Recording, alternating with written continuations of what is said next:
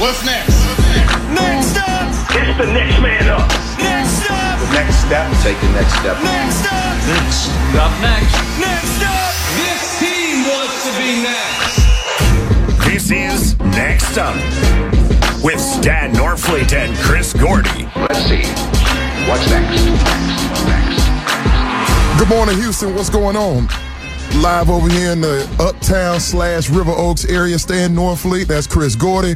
Josh in for Trey on the other side of the glass today. Appreciate all of you for tuning in, as you customarily do here on the best sports talk station, numero uno in the city of Houston. That be Sports Talk 790. Name of the new show is Next Up.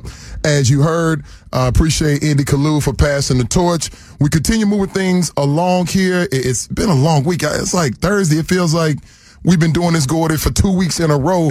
But here we are, Thursday, whatever this is. Is it February 16th? Appreciate all of you for supporting the Sean Salisbury Show, which you obviously hear weekdays, 6 a.m. to 10 a.m. just prior to this show. Those guys have a ton of great banter, good communication. You should hear the handoff.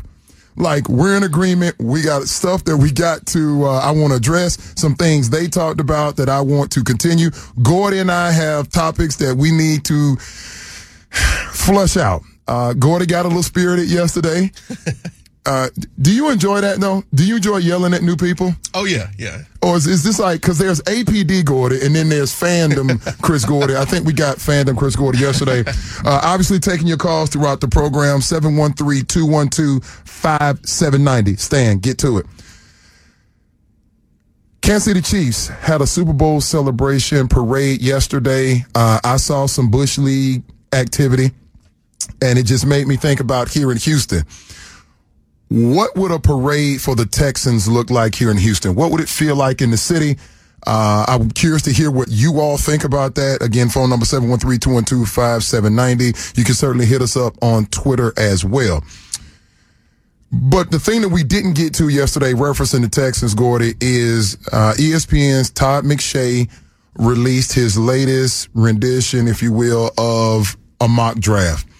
And you and I went back and forth, and we're just discussing the Texans' options of what they would do with the number 2 pick. Conversely, what does that mean for the number 12 pick? So on and so forth.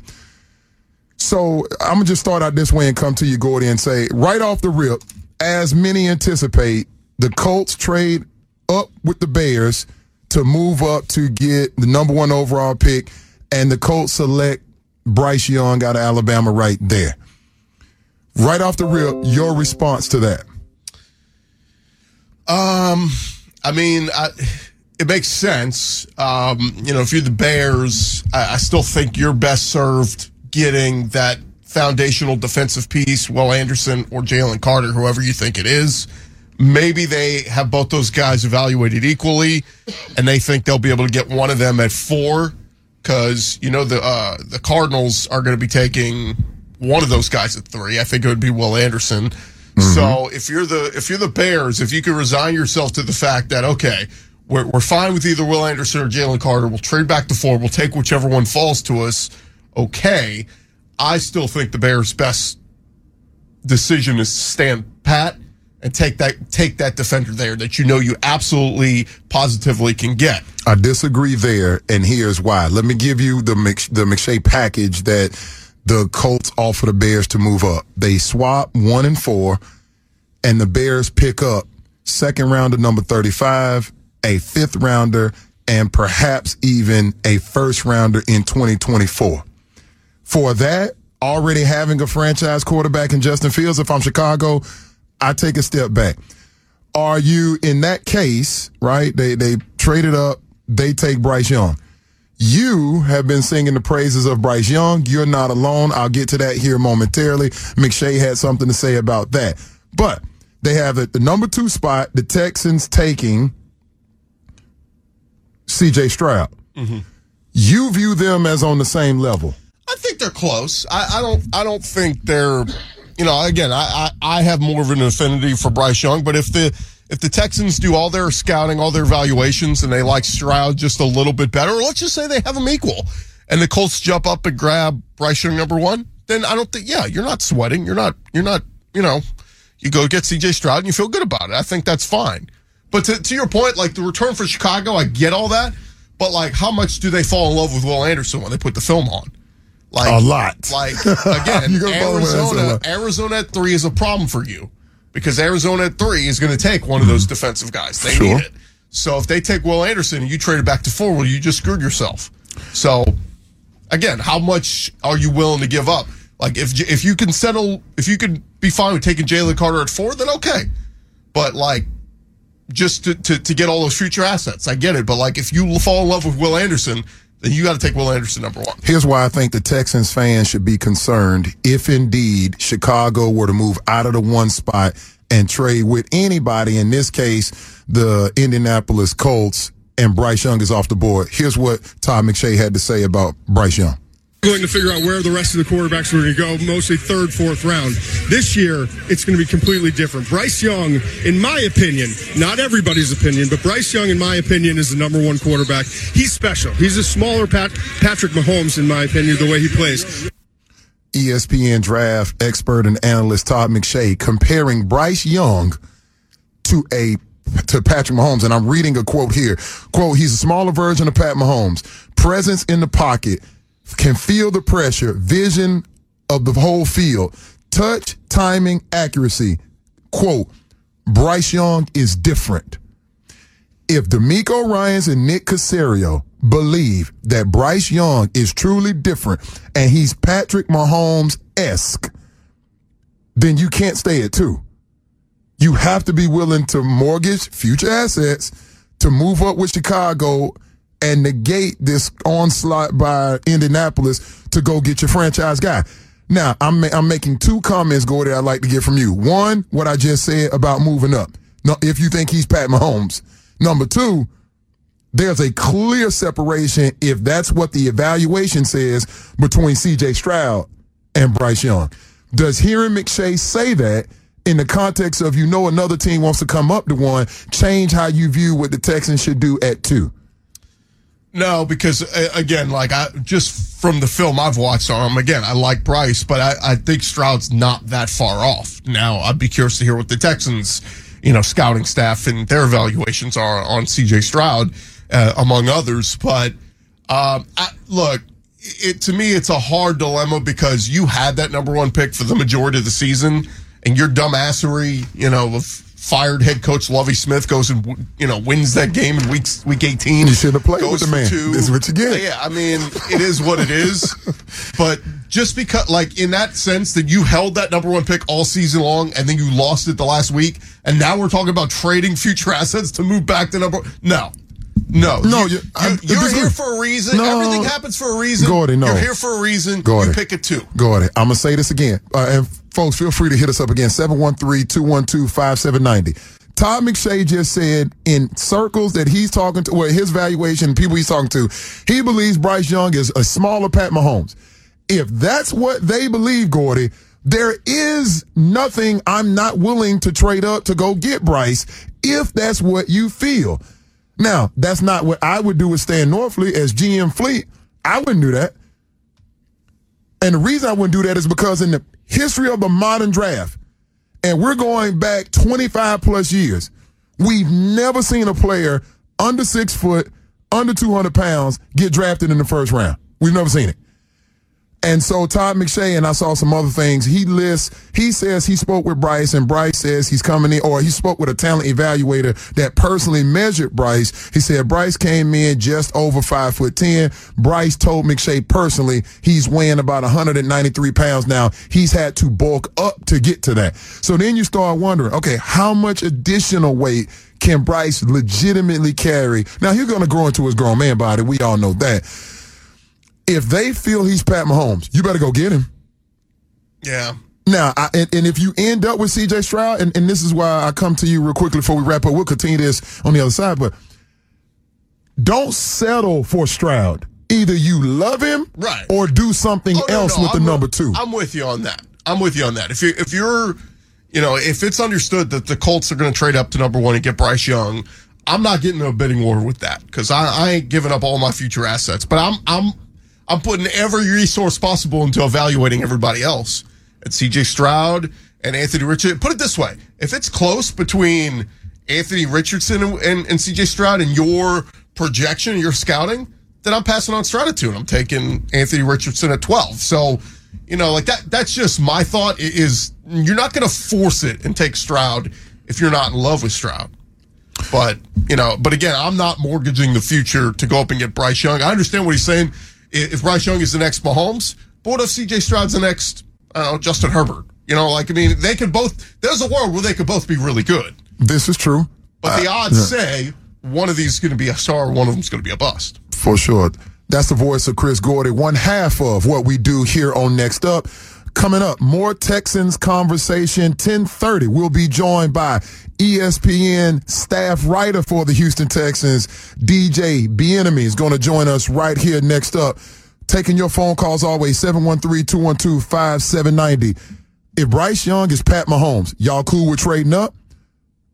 Sports Talk 790.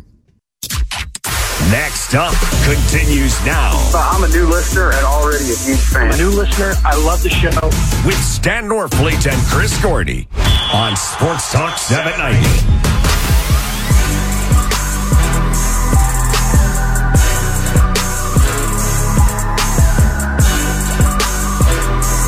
What's going on, H-Town? Stan Fleet here, Chris Gordy alongside, and this is Next Up. Continuing the conversation, Todd McShay, ESPN know-it-all. No, Todd's a good dude, man.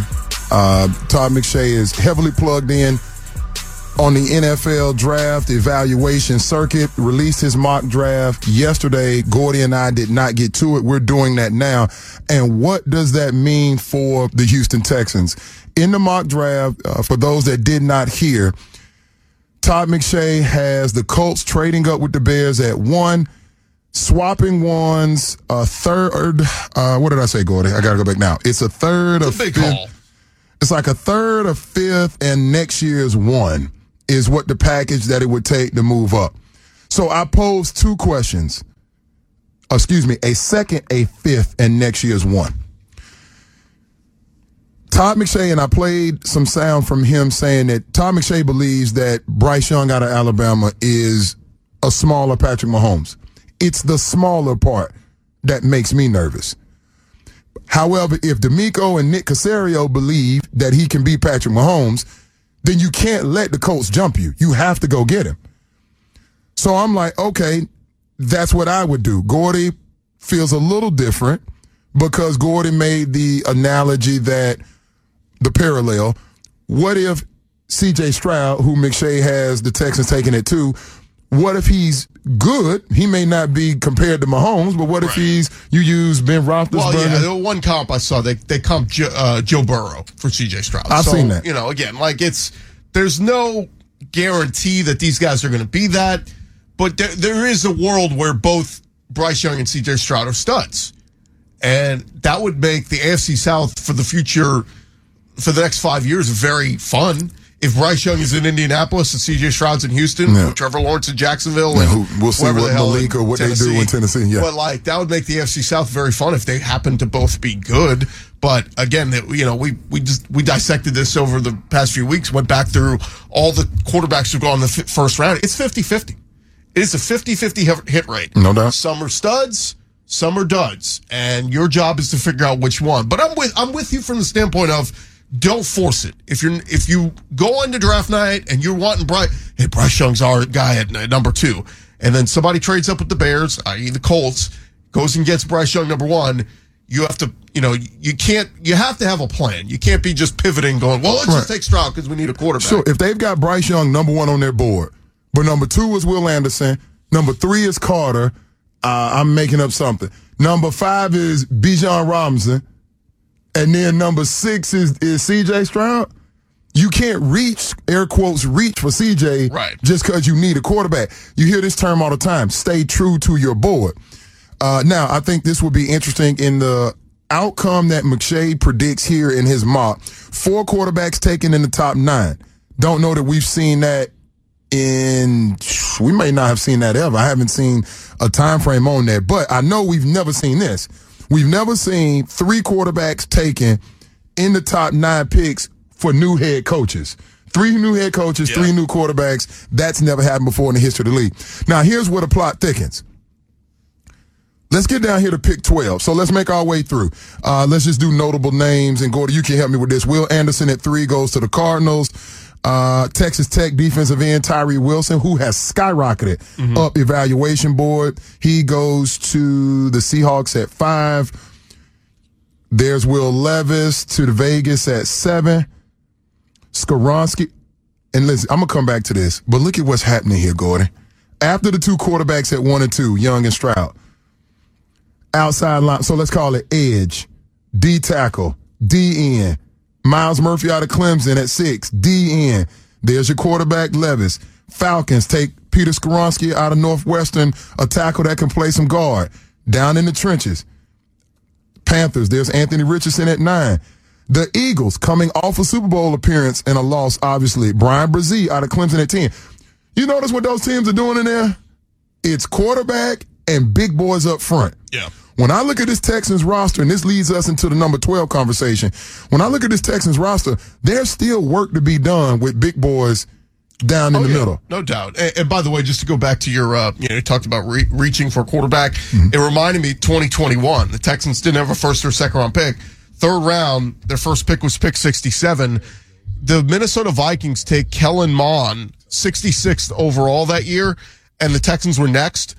There were reports that came out after that the Texans were taking Kellen Mond, that they wanted Kellen Mond right there, and they flipped. As soon as Kellen Mond went off the board to the Vikings, that they pivoted and went, well, let's take Davis Mills out of Stanford. And then, of course, the after that, you get into the whole, oh, we love Davis Mills. This was our guy from the start and all that. But Kellen Mond's dad came out and said, I think afterwards, oh, yeah, the Texans told us they were taking us before the Vikings trade up to get him. So, to your point, that could be what happens draft night. They are completely sold on Bryce Young. They're ready to take Bryce Young number 2.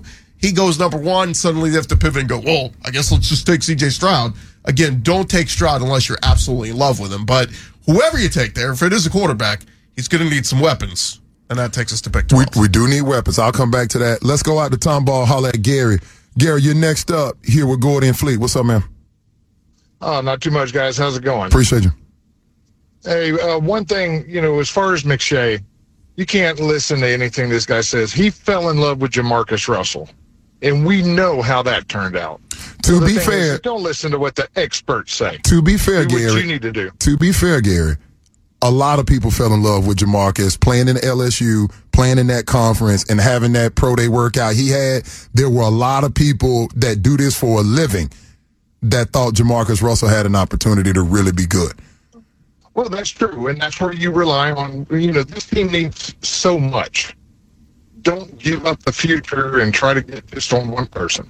I appreciate the call, Gary. I agree with him. You just got to stay true to your board. Whatever the board tells you, you do that. And then you would make adjustments on the fly as picks come in.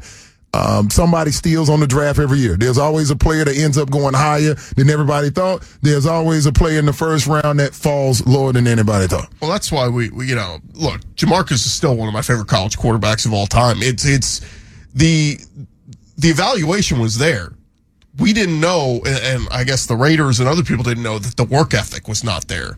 That as soon as he got that paycheck, he went, I don't have to do any more work. $40 million guaranteed. And the Raiders was a terrible situation, that too. Part, we don't talk about that enough. But you know the famous story, right, where they gave him 2 pieces of film to watch and says he watched them and the tape was blank. Right. Like, it was just one of those things. Like, what did you watch, bro? Yeah. So, that was that. But, look, McShay and Mel Kiper, these guys have been doing this for a long time. There's a lot of misses. There's always going to be misses. I think Mel Kiper was, who was the old Notre Dame quarterback that he fell in love with, Clausen? Okay, Jimmy Clausen ended up going to the Panthers at second round. He loved him some Jimmy Clausen, and that guy was a bust from the word go. So. Listen, GMs are going to miss. Of course, analysts are going to miss. Yeah. That's just how this draft thing works. Let's get one more call in. Bottom of the hour, we'll have DJ Bieniemy, staff writer for ESPN on the Houston Texans coming up. Let's dip out to Cyprus and get Andy in on the NFL draft and the Texans choices. What's going on, Andy? Oh, not much. Hey. Yeah, I got you. I just read an article on Hooker. Yeah. The article is about a week old. He's saying of course, Hooker's saying that I'll be ready for spring camp.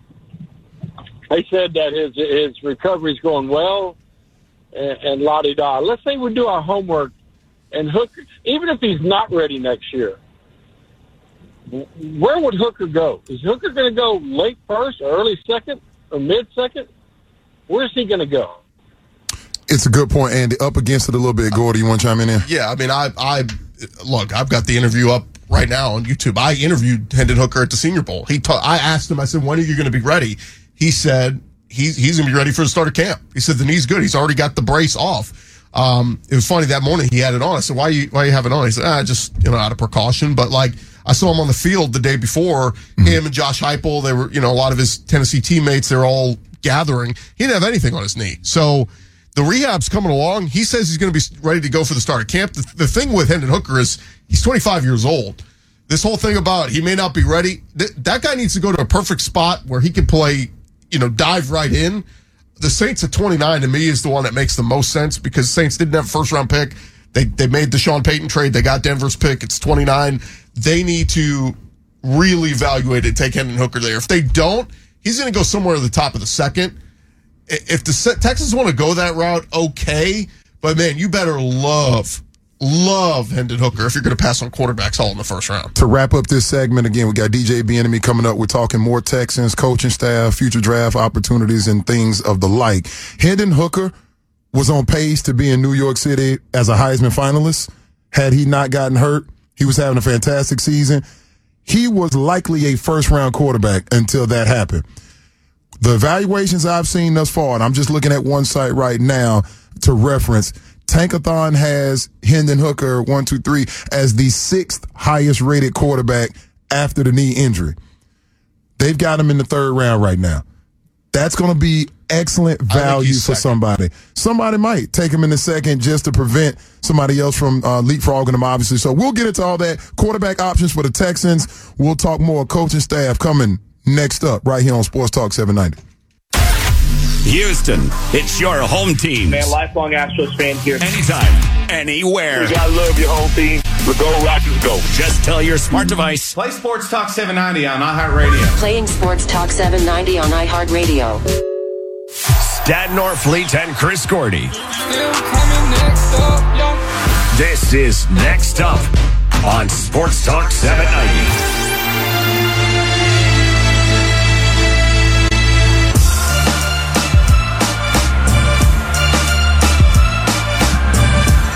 Sports Talk 790, bottom of the first hour of the show. Stan Norfleet, Chris Gordy. Appreciate you, Houston, for supporting the station and the new show. We thank you for your patience as we continue to tinker with things, right? It's not a finished product yet. It's like, we're like D'Amico Ryans and staff. Gordy's both coordinators. I'd like to think I'm Miko. No, I'm a D coordinator. You're the O coordinator, and we'll let program director Brian Erickson, he'll be D'Amico calling the shots. But here we are talking Texans, responding to ESPN Todd McShay's most recent mock draft. And I'm in conjunction with that, looking at an article that was referenced on this show yesterday. It was a beautiful piece written by a gentleman we'll welcome into the program now, DJ Bieniemy, and I'm hoping I'm pronouncing that correctly. I believe I am. Wonderful work by him. Now that the coaching staff for the Texans has been filled out, DJ did a great job of chronicling how we got here and doing a snapshot forecasting of what we may see. DJ, welcome in the Next Up. Stan Norfleet, Chris Gordy. What's going on, brother? Hey, how you doing, man? Thanks for having me. And you did pronounce it right. That's kind of rare. Most people get it wrong. Right. And I was going to give you the opportunity to clarify it in front of this audience because I know people, they hear you some, but I know they read your stuff, but want to make sure that we call a brother by his correct name. So glad that you're joining with us. Let's just hop right in. Chris Gordy and I go back and forth, and I thought your piece, you actually spoke to both of us, but I want to get an essence of what's real. What do you think D'Amico and the staff will do, including Nick Caserio, obviously? What do you think they will do at 2? I think right now they're probably going to get a quarterback. Which one? Still trying to figure that one out. But I know they're going to for sure get a quarterback. I don't think they have a choice. man, yeah, like, going to all the games I went to last season, by like week 5, man, the stadiums we have empty. You know what I'm saying? So, like, they got to get you got D'Amico to, re-energize the fan base. But let's be real, as a coach can only re-energize a fan base so much. You know what I'm saying? Right. Like, what re-energizes people is players at the end of the day, So, like, if you get a new quarterback in the future, that's going to help, let's just be honest, it's a business. It's going to help ticket sales. People are going to want to see that new quarterback. People are going to be way more energized to now, like, they can wrap their arms around the product on the field. Last year, they couldn't really wrap their arms around the product on the field because half of those guys, you didn't know if that was even most of the guys were the guys of the future. Like, Pierce, future. The tackles, future. Pierce, obviously Pierce. Petrie and Stingley, okay, that's the future. But we still got a quarterback, the receiving core. But we don't even know if they any part of the future. You know what I'm saying? Because Chris Moore is a free agent. Nico Collins is, going into his 3rd year. Brandon Cooks obviously wants to be traded, or wanted to be traded. We still trying to figure out if he still wants to, yada, yada, yada. But, like, end of the day, the product on the field was very meh. So now, if you bring in a quarterback, it's only going to re-energize the fan base across the board because when you get that quarterback, now the fan base feels that, okay, this is the future, this is the direction that we're heading, and we can wrap our arms around that. You'll feel all the energy completely come back now that you have that guy going forward. And again, like, it's the NFL. You're in the AFC. Almost every team in the AFC has a guy that they feel really comfortable in, that they can go into multiple places and be able to compete with the quarterback on the other side of the field. Even though it's not basketball, it's not quarterback, but you guys get what I'm saying in that retrospect. So, I think they're going quarterback. DJ, so, look, it's cliche to say face of the franchise, but, that's what they're looking for, right? They were looking for that for decades and finally came across Deshaun Watson, and we know how that one ended, but they're back looking for a face of the franchise. And it doesn't have to be a quarterback. For a stretch, J.J. Watt was the face of the franchise. There you go. You could find somebody like that, but I look at this quarterback crop. It was so funny, DJ, because last year, all the talk was, this quarterback crop is okay with Kenny Pickett and all, but next year is going to be the big one. Next year is the elite one where you get Bryce Young and C.J. Stroud and all these other guys.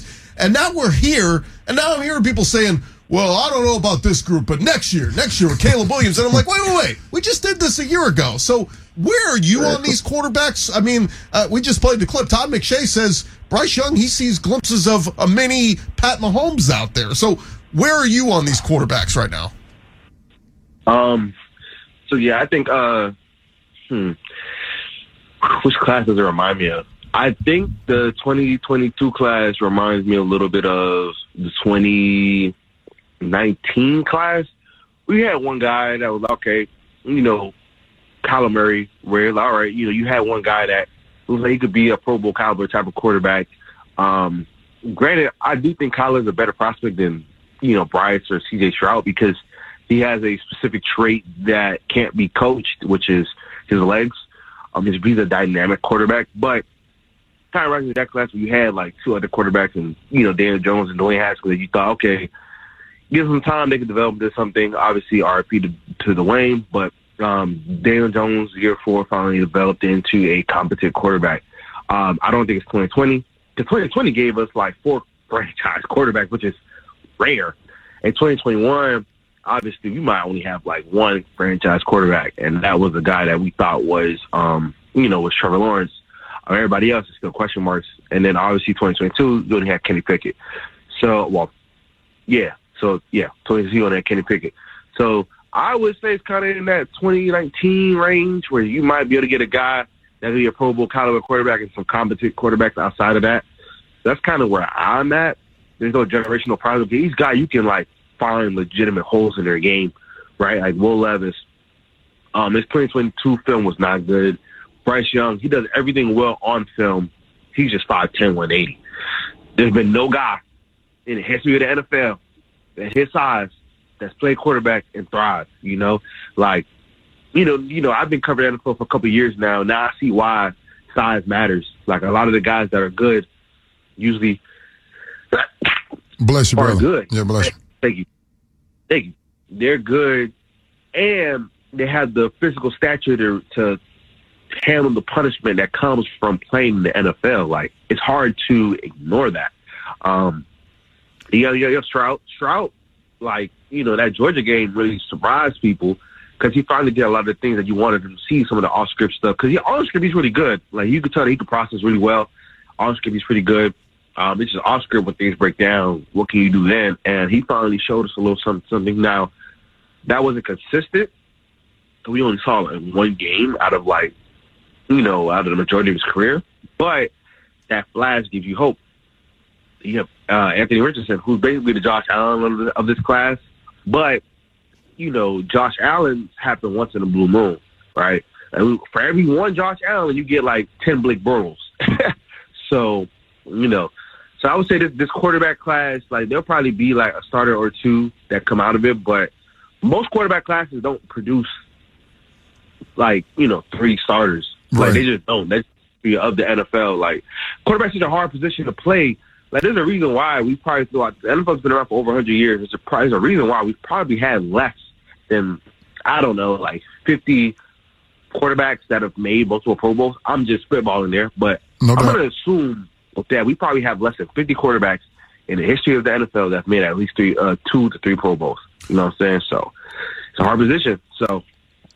Well, DJ, let me ask you this. We're up against it a little bit, but I'm going to get you out here on this one quickly. If you could just surmise, and please go to ESPN.com and read the article. DJ Bieniemy, he's a reporter for the Texans for the 4-letter network. Real quick for me. I choose to believe, just based on watching the prospects from a limited sample size, that DeMeco's probably going to have some defenders rated higher than most of these quarterbacks. When I look at how the San Francisco was built in the trenches and on defense, where they put their first-round capital, at least the majority of it, do you get the sense that DeMeco is going to be the most influential on this draft, or do we hold Nick Caserio ultimately responsible based on your sources and information and feeling in the building? I think DeMeco's smart enough to understand what type of NFL this is. Like, you need, like, if this was like 2000, that'd be a little different, but it's 2023. You can't really get far without your quarterback playing at a high level. And if you want to try what they tried, which was basically, your third string quarterback was able to still hoop out of the 7th round, I think he's smart to realize that they had arguably the best roster in the NFL. Every single unit on that roster had an all-pro player. The Texans obviously don't have that. I do think that he'll probably have some defensive players rated higher on the overall grade, but once you factor in value, obviously they'll all be in the same sphere. Like, that happens. Like, it happens all the time. I've talked to people across the league that you can, like, some guys will be overall rated higher, but because of quarterback and the value, when you jot it all together, the draft board will have quarterbacks get pushed up because at the end of the day, you cannot win in this league without one. Like, if he was in the NFC, maybe a little bit different, but it's the AFC, man. You got to deal with Mahomes, Josh Allen, Burrow, Lamar, Deshaun, Tua Tagovailoa, Trevor Lawrence. Like, the list goes on and on and on, Justin Herbert, like, the list goes on. And Aaron Rodgers might come to the AFC. He probably will be in the AFC if he continues to play. He'll be out with the Jets or he'll be with the Raiders. So, regardless, you got to have a guy that week in and week out, you feel that he might not be better than the guy across the field, but at least he could play them to a draw and give us a chance to win that game. So, I think there's going to be probably a good chance that some overall grades might be higher. But when you factor in the value of the quarterback position, it's going to push those guys up and make it basically, a pick 'em. DJ, appreciate you, brother. Got to slide. Thank you so much. Please follow this man at DJ Bieniemy, Bienieme. Appreciate you joining Next Up, brother. I'll catch you in a little bit. I no problem. Thank you. My man. All right, over just a little bit. We'll regroup, catch our breath. Next up, Sports Talk 790. Stan Norfleet and Chris Gordy.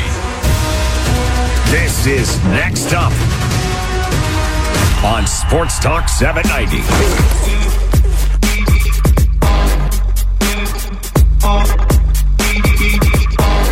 Wrapping up hour one here on Sports Talk 790. The new show is next up. Stan Norfleet, thank you for all of you Houston that welcome me here. Your patience is appreciated as we transition. Again, I can't be Indy. Not going to try. We all love Indy. That's my brody. My favorite was the call yesterday that said, hey, if Indy's not careful, you're going to be stealing the show from him. You're like, bro. Yeah, that's kind of already. Where you been? No, I didn't steal it. Brother Indy gave it to me. But again, he does say hello. He misses all of you. He's still involved on social media. So give him a shout. But we thank you for your patience and your support here.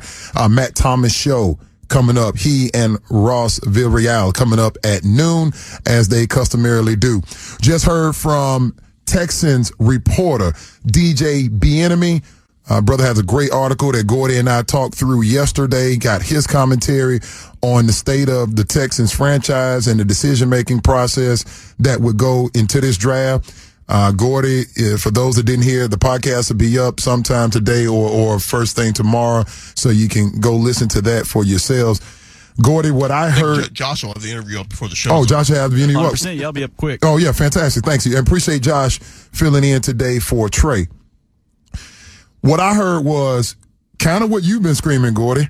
Quarterback at all costs, face of the franchise, got to get the fan base, keep them engaged now that we have them re-engaged. Your takeaways from what DJ Bieniemy had to say? Yeah, it's the old cliche face of the franchise. I mean, we joked about it 2 years ago, but this past year it wasn't funny anymore with all the empty seats at NRG. No, it looked bad. I mean, kickoff, it was embarrassing. It looked bad. I saw the pictures. I was on the East Coast, but it looked crazy. And that's where it got to, Where was the bullpen? The bullpen didn't even show up. Yeah. In one sense. Damn.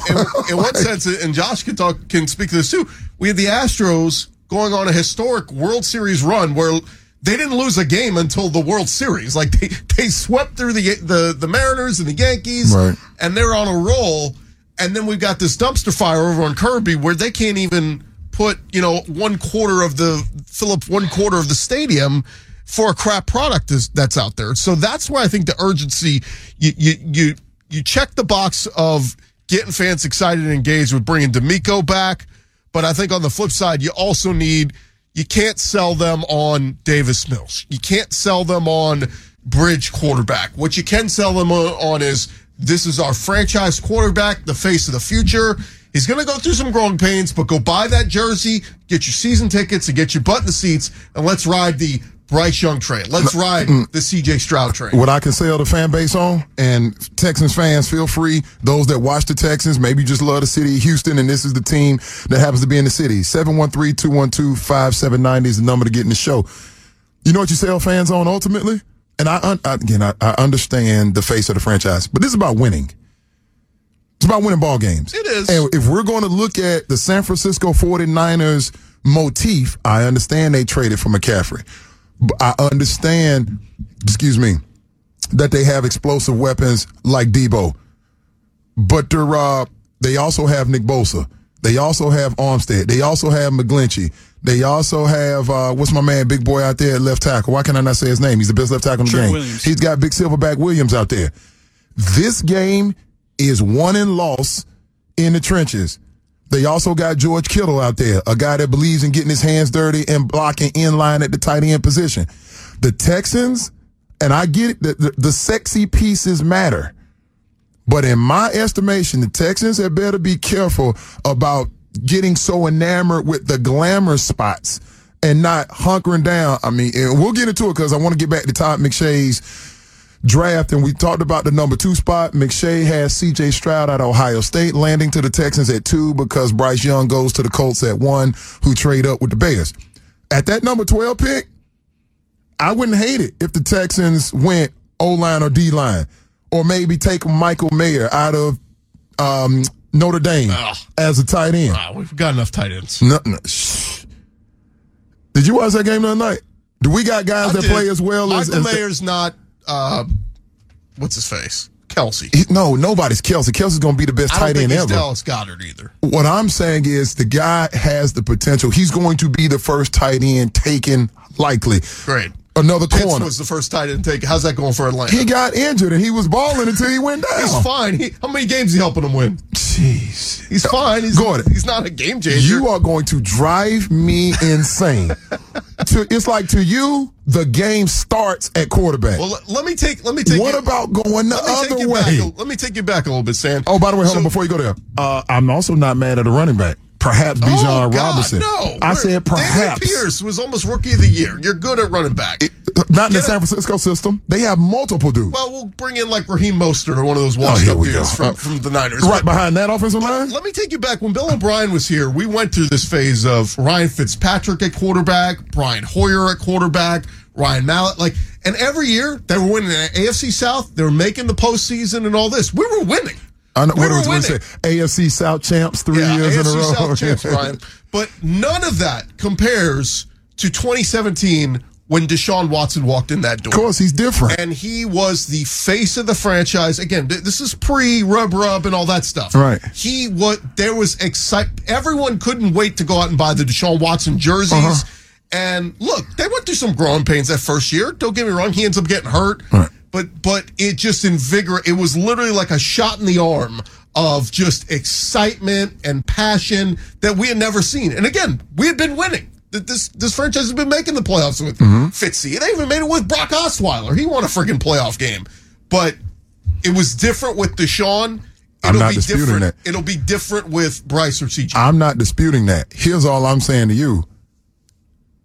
Face of the franchise doesn't necessarily translate to wins. Justin Herbert just got into the postseason. One doesn't automatically mean two. And I remember the face of a franchise around here by the name of David Carr and what happened to him. I remember a dude named Andrew Luck from the state of Texas. What happened to him? You will get hit out of this league if you aren't buttoned up in the areas that win and lose you football games. You know why Patrick Mahomes looked like that the other night? It ain't just because Patrick Mahomes. It's because they had a dude that's been to the Pro Bowl at left tackle, Zeus Jr., and then the guy Andrew Wiley at the right tackle spot played the game of his life against that Eagles pass rush. The Kansas City O-line outplayed the Philly D-line, thus allowing Mahomes to do the sexy stuff.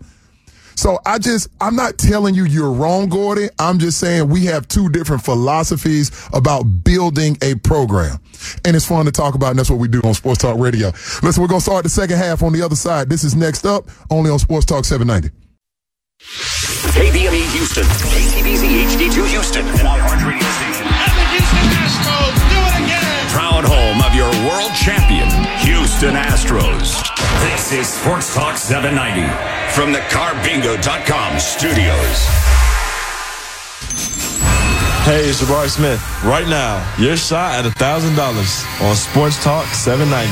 Just enter this nationwide keyword at sports790.com. Grand. G-R-A-N-D. Grand. Enter it now at sports790.com.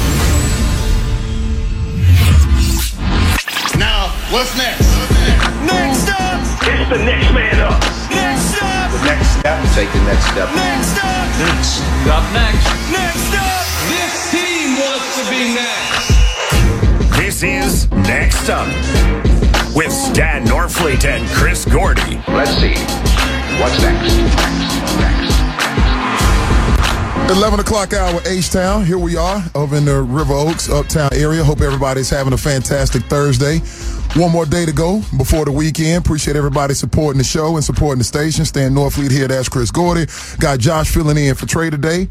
And talking some Texans mock draft, which will happen a lot on these airwaves as we get closer to the draft in April. NFL Combine, 2 weeks from today. Unbelievable. Yeah, I was looking up the dates. So they report, February 28th is kind of where everything starts up. But yeah, 2 weeks from today is when the first actual workouts are. And I think it's D linemen and linebackers. That's typically the first day, And then it's 2 weeks from Saturday that we'll see the quarterbacks in action. And that is, if you're a Texas fan, that is must-see TV. You need to be tuned in for Underwear Olympics. Can't miss it. I prefer to look at the game tape, but I do like the measurements. Combination of everything. I see the value in the overall evaluation process. It can be exhausting, by the way. As we get closer to the combine, we'll have some folks drop by the show that have been to the combine. I was not fortunate enough to get invited to the combine, but play with and against many dudes that have. So that'll be some fun conversation. You did a pro day, though, right? I had a pro day, and it went okay. My thing was trying to get the height and weight that I wanted, and Cincinnati gave me 6'4", 255. That's what I needed. Once I got 6'4" in the NFL books, yeah, we go. Now, what was your 40 time? I didn't run fast. I don't know what Indy ran. Was I faster than Indy? We need to discuss this. I think the fastest I ran was like 4.69 or something. Okay. It wasn't great. That was really the knock why I wasn't one of those guys. So anyway, I'll bore you. You were inside or outside backer? All of them. Mostly on the edge, but I would fill in on some inside. It was a different NFL then. It was a different college game. Thumper is the term. Gotcha. Yeah, so I could add to the pass rush. I'm going to tell you who I played like. He's on TV now. Minko. What's his name? Played for the Patriots. Rob Ninkovich. Oh, Ninkovich. I played kind of like Ninko. I didn't have all that burst and stuff off the edge. And Indy, he's angry, so he was great with his hands and knocking over people. Taking your phone calls as always, 713-212-5790. Name of the show is next up. And with that being said, let's go to Houston and welcome in Charles. What's going on, Charles? Charles, you up? Hello? Yeah, what's up, bro? Yes, sir. Good morning. Good morning to you. Hey, I got something for you to think about, man. Okay, you just up there and said that earlier today you said that JJ was the face of the franchise. So my thinking is, okay, so we already know that Indianapolis is going to trade up. Okay, let's just say. It looks that way. So Chicago going to trade back down. Mm-hmm. So why don't we just take Will Anderson at number 2? Okay, and then at number 12 we get us a quarterback, or we go on and draft either on the line or another defensive person to go with our 2 young people and that we have as a cornerback and as a safety, and then get Hooker in the 2nd or 3rd round. What do you feel about that? I don't dislike it, Charles. I thank you for your call. I don't dislike the notion. Now, I know the man sitting over here to my left is not a huge fan of that scenario. Again, like when I was in Washington working with Vinny Serrato, who was then the GM, he learned drafting under somebody you may have heard of named Bill Walsh. So, and I've had other good teachers. I come from like the Parcells family of thinking. So I got a good idea how Belichick and Parcells and Sean Payton and those guys think about putting a team together. Doesn't mean I know like each individual one's secret. It just means that I've been in some rooms where we've had some conversations and been a part of some tape evaluation. So you can trust me or not. I understand if you don't. I'm new to the program. So there's that. Needless to say, I think you stay true to your board. And if D'Amico was in this room right now, Gordy, I would say to him, do not let this fan base pressure you into picking a player that you don't feel like best fits what the program is, the vision you have for your program.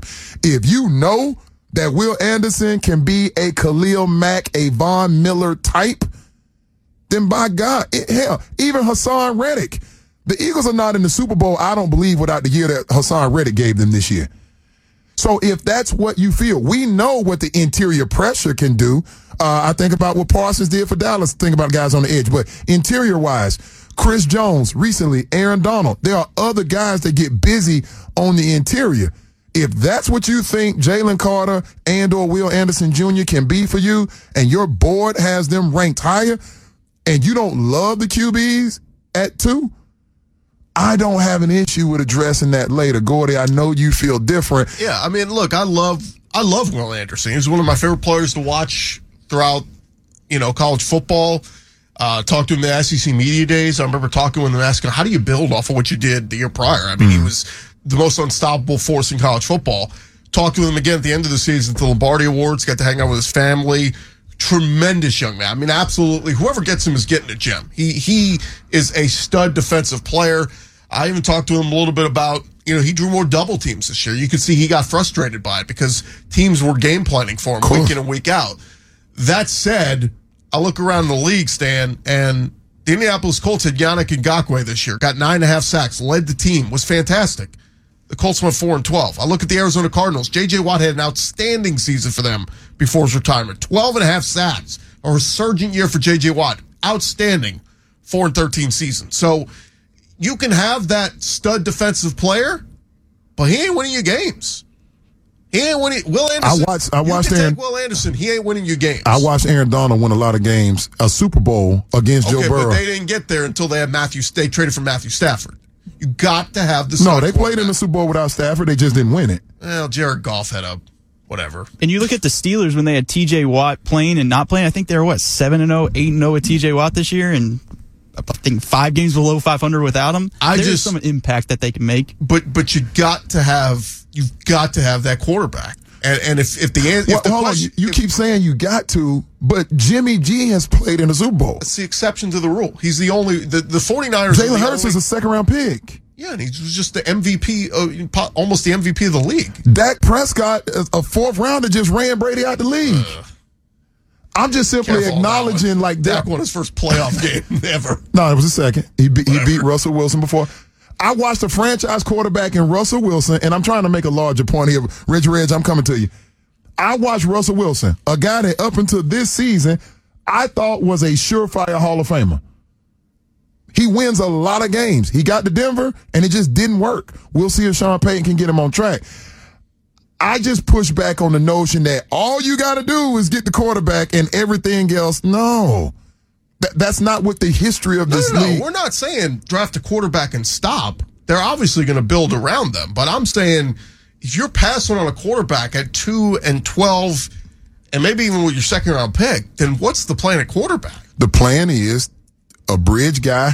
You continue to put resources in developing the one that you got on the roster, the one that you took in the third round a couple years ago, and then you add a young guy. They will add a quarterback at some point in this draft. I just don't know that it has to be 2, and I just don't know that it has to be 12. It is the most important position on the field. Nobody is disputing that. And if you keep neglecting it and keep going, there's a huge somebody later. There's a huge difference in neglecting it and being horny for it, thirsty for it. Like, you don't have to get all aroused just because it's there. You have to have some draft capital discipline. Yeah, I shouldn't say that. I was going to say something else. Let me go back to the phone lines before I lose the job I just got. All right, looks like Reg out in Freeport. What's going on, man? Hey, how's it going today? All right, how about you? I have a question for you guys. Yep. I'm great. The question is this, and Gordy, more towards you with this quarterback issue. We all understand what everybody's saying. The problem, the hang up on Bryce Young is his size. But what's the comparison between Levis and C.J. Stroud? Because everybody keeps saying that, he had the one big game against Georgia, and they actually saw the things that he could do in that game. Because that's why I kind of be on the side with understanding what Stan is saying, because you do go with the best person for the team, which is probably the quarterback or the outside linebacker. My question to you is, what's the difference between the two if they chose to go with the linebacker or the tackle and then get a quarterback, Levis, at the end of that? And Stan, this one is for you, because you guys going to go into it in the summer as well when it comes to the Rockets, because I see these two organizations the same, the Texans and the Rockets. One, I'm going to show some love to your alma mater, Virginia. I wish people stop talking about this young kid over in England or wherever he's from. Oh, talking about France, Wembayama. Yeah. Hey, tell them about the 7'4" guy named Ralph Sampson. Before his time, he was a point guard at 7'4" coming up and down the court. So I wish people would stop saying like he's the only person at that height could dribble the ball. Ralph Sampson was a beast coming up that court, dribbling that ball. A lot of people that's my age range know about him.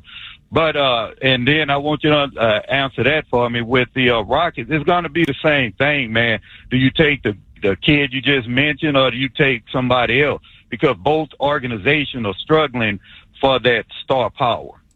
Reg, we got a slide, brother, but I do understand where you're going with the Ralph Sampson comparison. Everybody that I know that goes overseas and scouts basketball tells me Stan, the game has never seen anything like this kid, Wembanyama. He literally is like Dirk Nowitzki, but he handles the ball like a guard, but he can also, get down in the painted area and shoot the mid-range. Like, Stan, this dude is different. And I was looking at, speaking of the Rockets, I was watching looking at NBADraft.net last night.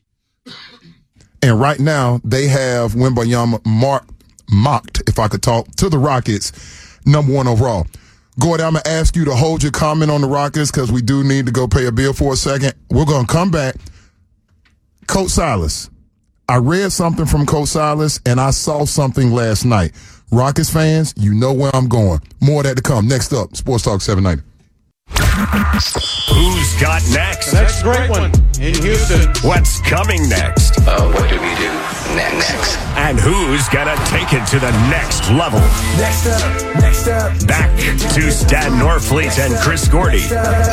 This is Next Up on Sports Talk 790.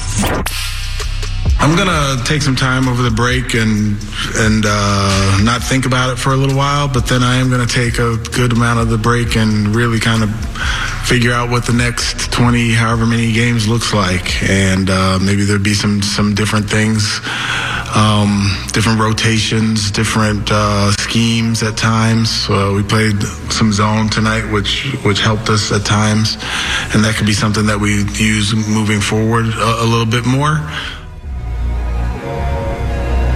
Sports Talk 790, Stan Norfleet at the controls, Chris Gordy alongside. That was the voice of Rockets head coach Stephen Silas responding to an embarrassing defeat last night at the hands of the Oklahoma City Thunder, 133-96. Yes, you heard that correctly. That's 37 points on the road to the Oklahoma City Thunder.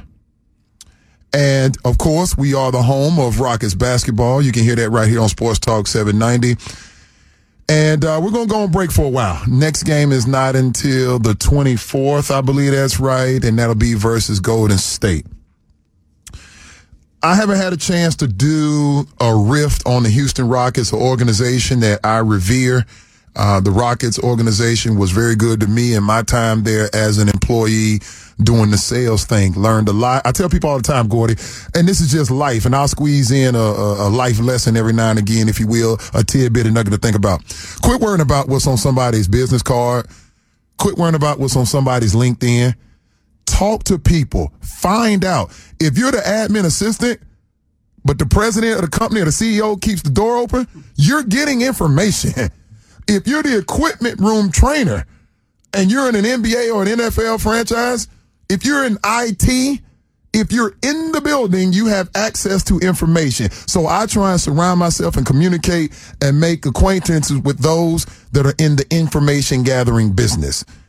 And so as someone that has been inside the bowels of the Toyota Center, I can tell you that obviously, I'm vested. I always have kept my eyes on the Rockets. I kind of do a Eastern Conference, Western Conference thing, Gordy. But this needs to be said.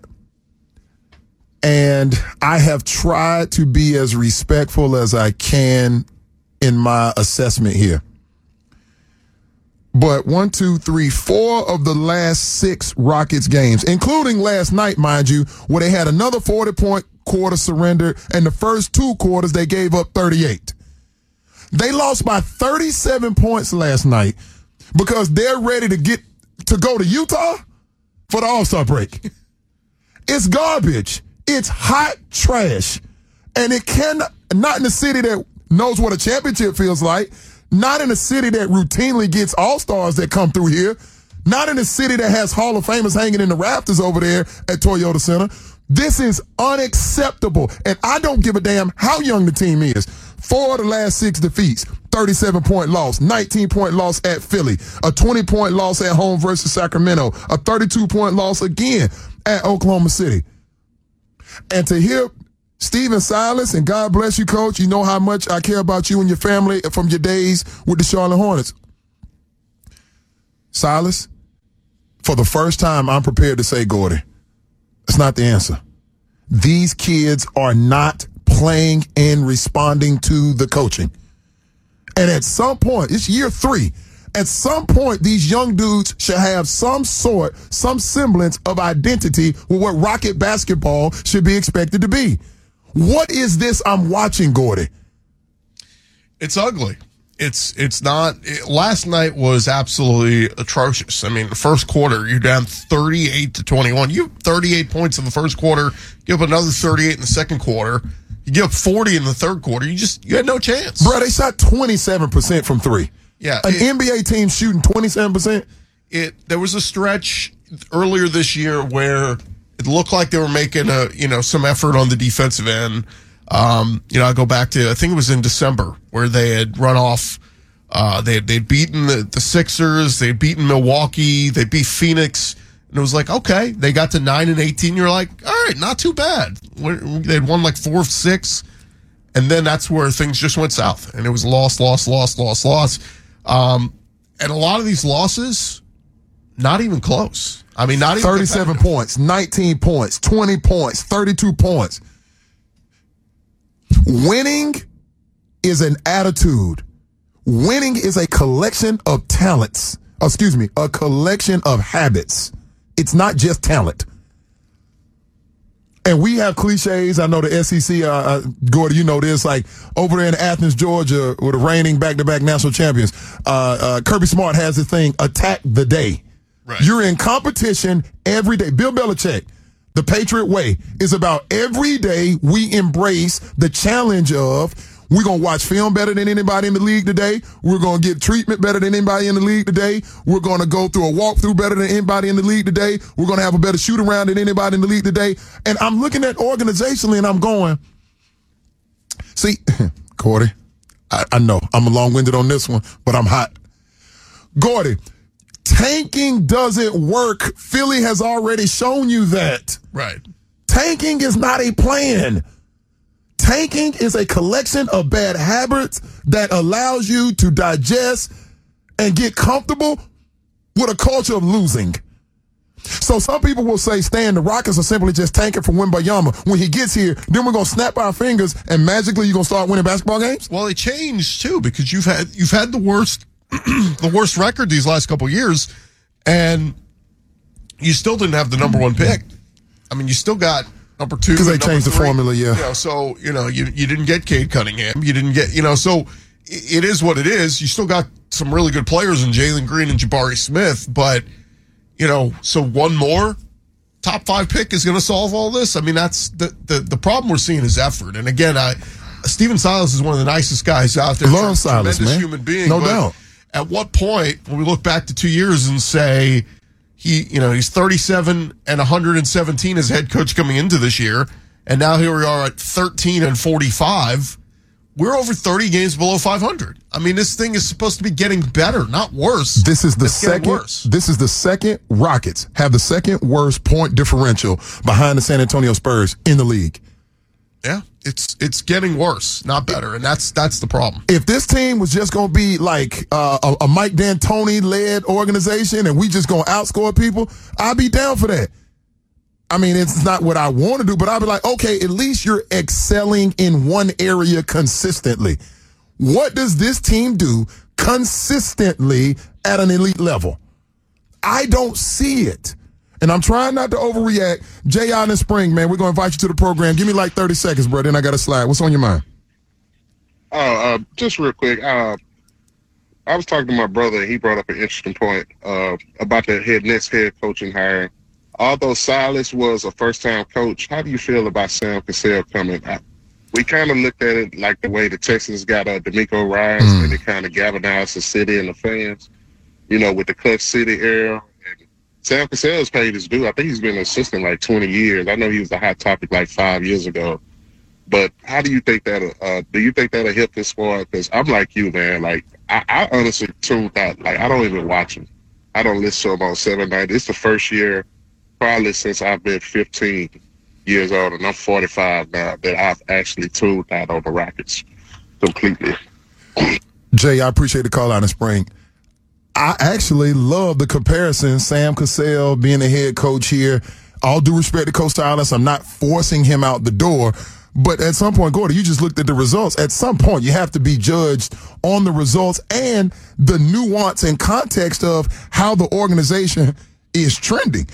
I do see a parallel between Sam Cassell and D'Amico Ryans being that proverbial shot in the arm for the fan base. I'm coming home, bring him back. I don't know. I mean, I do know something needs to change. I think it was interesting that the few times this year that Steven Silas has been out and John Lucas was the head coach, they actually won those games. Showed a little bit more of an effort. I don't know, maybe it's the old head in John Lucas screaming at the 19 and 20-year-olds. Maybe that is the effect, and it's been working that way. But I say it with no disrespect to Steven Silas. Tremendous person, but just may not be the right guy for this team right now with a bunch of young kids. It's also hard because they don't shoot the three well, and now in modern NBA, you have to, and it's just a brick fest every time they do. I love that, Josh. Now, that begs the question. And now we're getting back, Gordy, to a Texans conversation. And we're lumping these together. You can't just draft a collection of dudes that are skilled. Right. That's not a team. You have to have a system, put the players in the system, and then be open to the system changing. But you have to have a legitimate, consistent level of talents to choose from. And when I watch these Rockets, you don't know. I never know what I'm going to get day in and day out. When I watch the Texans, I never know what I'm going to get day in and day out. You can't just throw picks together and that's just going to solve your problem. Does it take talent? Yes. Does it take coaching? Yes. Does it take consistent effort, concentration? Yes. Does it take an owner that's willing to spend money? Yes. But man, damn, like losing 37 to Oklahoma City when you're about to go on break, that's just inexcusable. And so when I heard that quote from Silas, I wanted him to lose it. I wanted his quote to be, they better think about playing time and contracts, and like I didn't sense the accountability that I wanted, Gordon. Yeah, and I think the problem becomes, at least from rumblings I've heard, is that, he's handcuffed a little bit at times. And that's true. Rafael Stone says. That's true. What's going on, Houston, Texas? Stan Norfleet. And this is Next Up, Chris Gordy right beside. Appreciate all your phone calls. I got Chris out in Kelly. You're coming up. Larry in Stafford. 713-212-5790. Talked a lot of Texans and NFL draft today. We're going to continue to do that. However, I wanted to make sure I got some Rockets talk in. And for those that didn't hear that last segment, forgive me if y'all hadn't heard me rant a little bit. That was probably the first time since I've been on this station on a full-time capacity that you've heard that. I don't expect the Rockets to make the NBA Finals, but it's not too much for me to expect, Gordy, that they don't get their ass beat by 37 points at Oklahoma City Thunder. And it's not just one game. 4 of the last 6 games, 37-point L, 19-point L, 20-point L, 32-point L. Like, this thing is just not trending in the right direction. And so I want to be respectful to Coach Silas, his staff, the organization that I used to work for. I love those folks over there. They know that. But at some point, the proof is in the pudding. I'm like, this is not getting it done. Not in a city that has as much rich history in NBA basketball as this city does. It's just not acceptable. So, Coach Silas. Too many first-round picks, too. I mean, when you run through Jabari Smith, Alpi Şengün, Jalen Green, Usman Garuba, Tari Eason, Josh Christopher, Ty Washington. I mean, these are all guys you've spent high draft picks on. And again, I get the youth, but like even the youth, like the youth movement, you start to see improvement as the year goes along. They start to gel. It just, Jalen Green doesn't look like he's gelling with anybody out there. Culture and identity are 2 words that I keep writing before I note a question mark. What is the culture? What is the identity? And I juxtapose that to our guy over there off Kirby. I look at Coach Ryans, and I go, D'Amico, and Gordy, I think this will be a really good conversation before we get to the phone calls. This could be a really good conversation because I think we feel slightly differently about the group over at Kirby. Some people think D'Amico and the organization, he and Caserio, should take the slow process. And by slow, it means get your quarterback, to your point, get Bryce Young. Then you build around that. And that may take 2 seasons, 3 seasons. I'm of the mindset to avoid how we feel about the Rockets right now, go the other way. DeMeco Ryans would be doing himself more of a favor by winning this year than he would by slow building. Why do you say that? Because you can't just coach. Let's say it's Bryce Young. Let's say for whatever reason Bryce Young is at 2. Todd McShay has C.J. Stroud coming to the Texans at number 2 in his most recent mock. The functionality of an NFL locker room is predicated on we play 1 game a week, and because of the contact nature of this sport, the collision nature of pro football, my next play, next game, next contract is not guaranteed. So you owe it as an organization to me to put me in the best possible position to do what we do this thing for, to win games. I can't. So in other words, DeMeco, Coach Ryans, you have a 6-year deal. I'm making up somebody. Petrie doesn't. Damian Pierce doesn't. I got you. Damian Pierce, it's like it's a culture thing. You like, and I get it. Like if you take a rookie quarterback this year, the expectation is he's going to go through his struggles. But I also don't think if you take a rookie quarterback, the clock starts. And I think the expectation should be by year 2 you are competitive. I think that's a healthy. You are a playoff caliber team. It just happened with Joe Burrow and the Bengals. It just happened with Trevor Lawrence and the Jags. Sure. So and there have been others. Josh Allen in his first year. So I don't think you're necessarily like, to me, it's more wasting everybody else's time when you're going with a bridge quarterback, because it is what it is. The word bridge means we're not where we want to be. This is a Band-Aid on a busted pipe. I'm not there. It's a temporary fix. All right, so I'm prepared to say this. Perhaps you disagree. Then we'll get to the phone lines. Hit us up anytime you want to chime in on the phone call, on the conversation, rather. 713-212-5790. 212-5790. Sometime my East Coast kicks in, I'll talk fast. Gordy, I'm prepared to say this. And I'm willing to bet a healthy amount, although I don't gamble. I got enough vices. Jimmy Garoppolo helps this team win more games in 2023 than Bryce Young, C.J. Stroud, or Will Levis. Okay. They win more games. But who wants to win? Like, I don't. That's my point. Say what you were getting ready to say. That's it right there. Who wants to what? Who wants to, like, 2023? I don't care. I care about 2024, 2025, 2026. DeMeco and I care about 2023. Nick Caserio cares about 2023. Jerry Hughes cares about 2023. You cannot, in a league that has a shelf life as short as this, tell grown men, go fight your ass off for me, but I'm not going to put you in best scenario to win. Well, no. I mean, I think everybody gets what it is. If you're drafting Bryce Young number 2 or C.J. Stroud, everybody understands this is a process, and the hope is by the end of the year. That quarterback is playing better. Look, you might catch lightning in a bottle. Bryce Young might be the best rookie to come out since whoever and hits the ground running. You need that. If you have a dynamic quarterback, it changes the timeline entirely, right? You can start winning immediately. I think Bryce is more likely than Stroud, but as you said, Bryce's size makes you worry. It may be good at the start. He may look like the future. Week 12, he gets injured, then where are you? It's a fair point. Let's go out to the phone lines. Let's get Chris out in Keller's been holding for a little bit. Chris, welcome in. You're next up, bro. There's so much to process here, and the conversations can just go in so many directions. That's fair. As for the Rockets, I really think everything starts with scouting. I feel like the scouting department just sits back and just looks at the ESPN top 10 players, and that's what they go off of. Because I watched Jabari Smith when he was at Auburn, and especially during the tournament. And I'm going to tell you, that guy was a no-show. He got his points, but the points looked like there were a lot of easy points, easy layups, fast break type stuff. I didn't see a guy with talent that would lead an NBA team to something great. Same thing kind of with Green. He's a great athlete. You know, he can handle the ball, but he doesn't look like a great basketball player. And I think that scouting department, I think they're just shooting from the hip, putting players together. And I think the coach just says, well, this is what I got to work with. This is the best I can do with what I got. Now, is the coach going to change that? I don't know.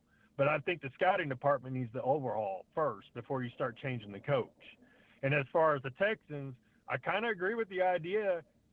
If Bryce Young is not over 6 foot, or if he's not 6 foot and over 190 pounds, he's not a take.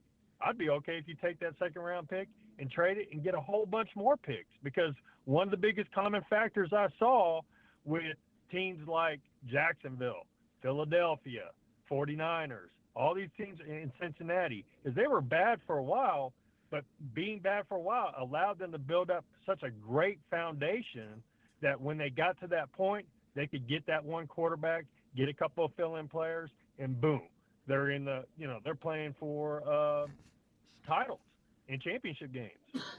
So I can see the point of don't really have to take that quarterback number one. You can build for a while, get your team ready, and then boom, go for it. Appreciate the call, Chris from Keller. On the way out, Gordy, comment from you? I know we're being somewhat repetitive, but new audience, new people listening, people may not have heard your take on where you stand with the number 2 pick. Yeah, you sucked for a reason. Now reward yourself and get your quarterback. That's all I got to say. It is if you don't have a quarterback, you don't have anything. This is not hard to figure out. When we start talking about bridge quarterbacks and Band-Aids, none of them is a solution for the long-term. We're looking for long-term answers here. I'm looking for can I get back to where D. Watt left us? Can we get back to winning the AFC South? I'll start there, Gordy. But who can help us do that? We're trying to win Super Bowls here. And D. Watt had us 2 games from being in the bowl. Yeah, but you never 2 games from winning the bowl. You never got over that hump. I mean, we were up 24-zip. Deshaun Watson, right. Like, because you had Deshaun Watson, that's why you came so close. We needed Deshaun Watson. And Jacksonville also had back-to-back number 1 picks, so they also had to take those elite talents besides just, building the rest of the roster, but taking Trevor Lawrence kind of sped up the process immediately where they started feeling like you could make some noise pretty quickly. What should the Texans do with the 12th pick? ESPN's Todd McShay's mock draft tells us what that should do. Do we agree? We'll discuss that more next up right here on Sports Talk 790. With Jordan next up, pitchers tremble with fear. Jordan Alvarez, a walk-off 3-run homer. With Norfleet and Gordy on next up, bellies tremble with hunger. Lunchtime is so close. Till then, chow down on more next up. Unbelievable!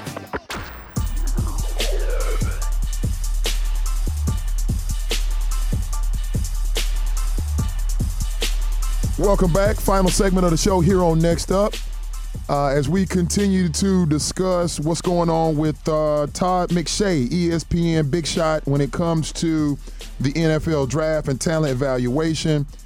His mock draft came out yesterday. Gordy and I did not get a chance to really dissect that thing a little bit.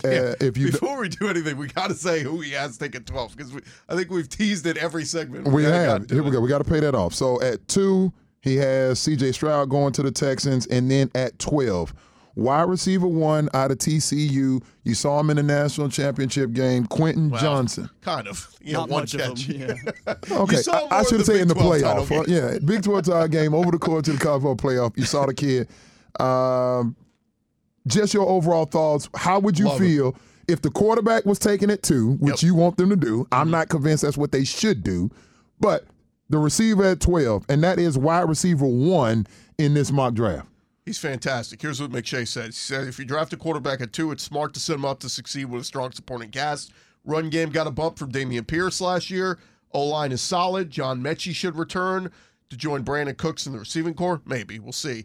But we're talking about the league's worst offense last year. Averaged under 5 yards per play. Stroud would need a big body receiver to go up and get 50-50 balls, stretch the field, produce after the catch. That is Quentin Johnston. I love the film on Quentin Johnston.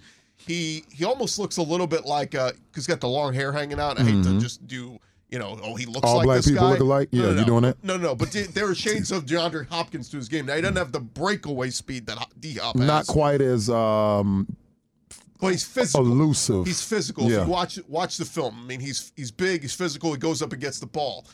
The only thing here is I wonder if Jordan Addison fits more what they want to do. No, I like Addison. The Bobby Slowick offense, you know, could Jordan Addison be more the Deebo Samuel? You know, the 6 foot, smaller guy that I don't like him in that role, but I do like him in the offense, to your point. I think Addison only has rushed a couple times. Yeah, So you get the Deebo, ball on the perimeter and get in the hands of your playmakers and you let them go. Yeah, I mean, like, I could easily see tons of plays, whether it's Bryce or C.J. Stroud at quarterback, where you literally snap the ball, turn, throw it to Addison, let him go. Let him go. I mean, that's what he is. But Quentin Johnson is more, let's stretch the field. You know, it's the D-Hop type receiver. So I'm fine either way. But, again, for what this offense is going to be, if it is similar to what the Niners ran, and that's where D'Amico and Bobby Slowick and all these guys are coming from, maybe Addison fits more what they want to do. If Johnson runs a sub 4.5, I think you have to take him just on the fact alone that he becomes a freak of nature with that size. You know, it's going to be dynamic. If he's too tall and too slow, he's like an Alshon Jeffrey, and it's fine. But for anybody out there, go YouTube Quentin Johnson. Go watch his highlights. You'll fall in love with him. What say you? Let's go out to the Heights. Michael wants to chime in on building the Texans. Michael, keep it tight for me, please. Give me about 30, 40 seconds. What's up, man? Hey, man, that last caller, we don't have time to take our time to rebuild the team. The team has to win now. So many people are disinvested. Like, I barely watched the team last year and the year before. I mean, they've been bad for 3-4 years now, and it's hard to watch. So we need a quarterback and we need offense. And honestly, with even the number 12 pick, I mean, take your pick. We need so many players. I mean, how can you miss? And that's all I got. It's a fair point. There are some holes at just about every level over there, Kirby. I have some comments on that coming up after these phone calls. Let's head out to the north side of things. Paul, what's up, bro? You're next up. All right. How y'all doing? First of all, I'd like to say, you know, the quarterback situation is important, of course. But I would think D'Amico would go and get someone that's already somewhat established playing quarterback, someone like a Cooper Rush, you know. What would his chances be of coming to Houston? And I'll hang up and listen. I appreciate the call. I'm going to comment on Cooper Rush because that's just a name that we haven't heard on this station in a while. He's available. He's a free agent. Look at what San Fran did with Brock Purdy. They won, 7-8 games? Could a guy like Cooper Rush come in and give you a season's worth of quarterback play while a Hendon Hooker develops? Could it happen? I'm not saying that's what I would do, but I understand the philosophy. The way San Francisco thinks, they think scheme over player. And then you slot in certain players to fuel the scheme, but the scheme itself is timeless. Well, put yourself in Cal McNair's shoes. Mm-hmm. We're trying to sell tickets. Ain't nobody buying a damn ticket to come watch Cooper Rush play as a bridge quarterback. Cal McNair also understands, you know what keeps fans buying tickets? Wins. I've seen the same Matthew Stafford that was competitive in Detroit when he won the Super Bowl in L.A., Detroit stands didn't look crazy just because you got a guy. It's a lot of empty stadiums around the league.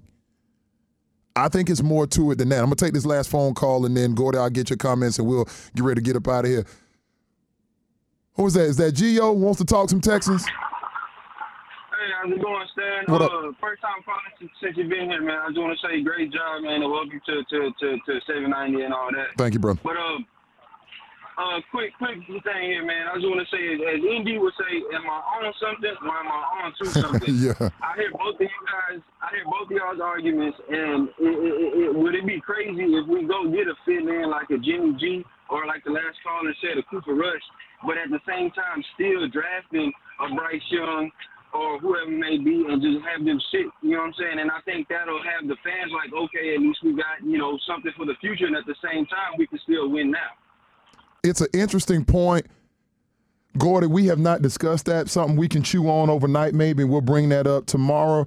Is there a world, maybe not Jimmy G just because of what he's going to want and command from a salary standpoint, but I don't know that you can get Jimmy G and still afford to double down on the quarterback at 2.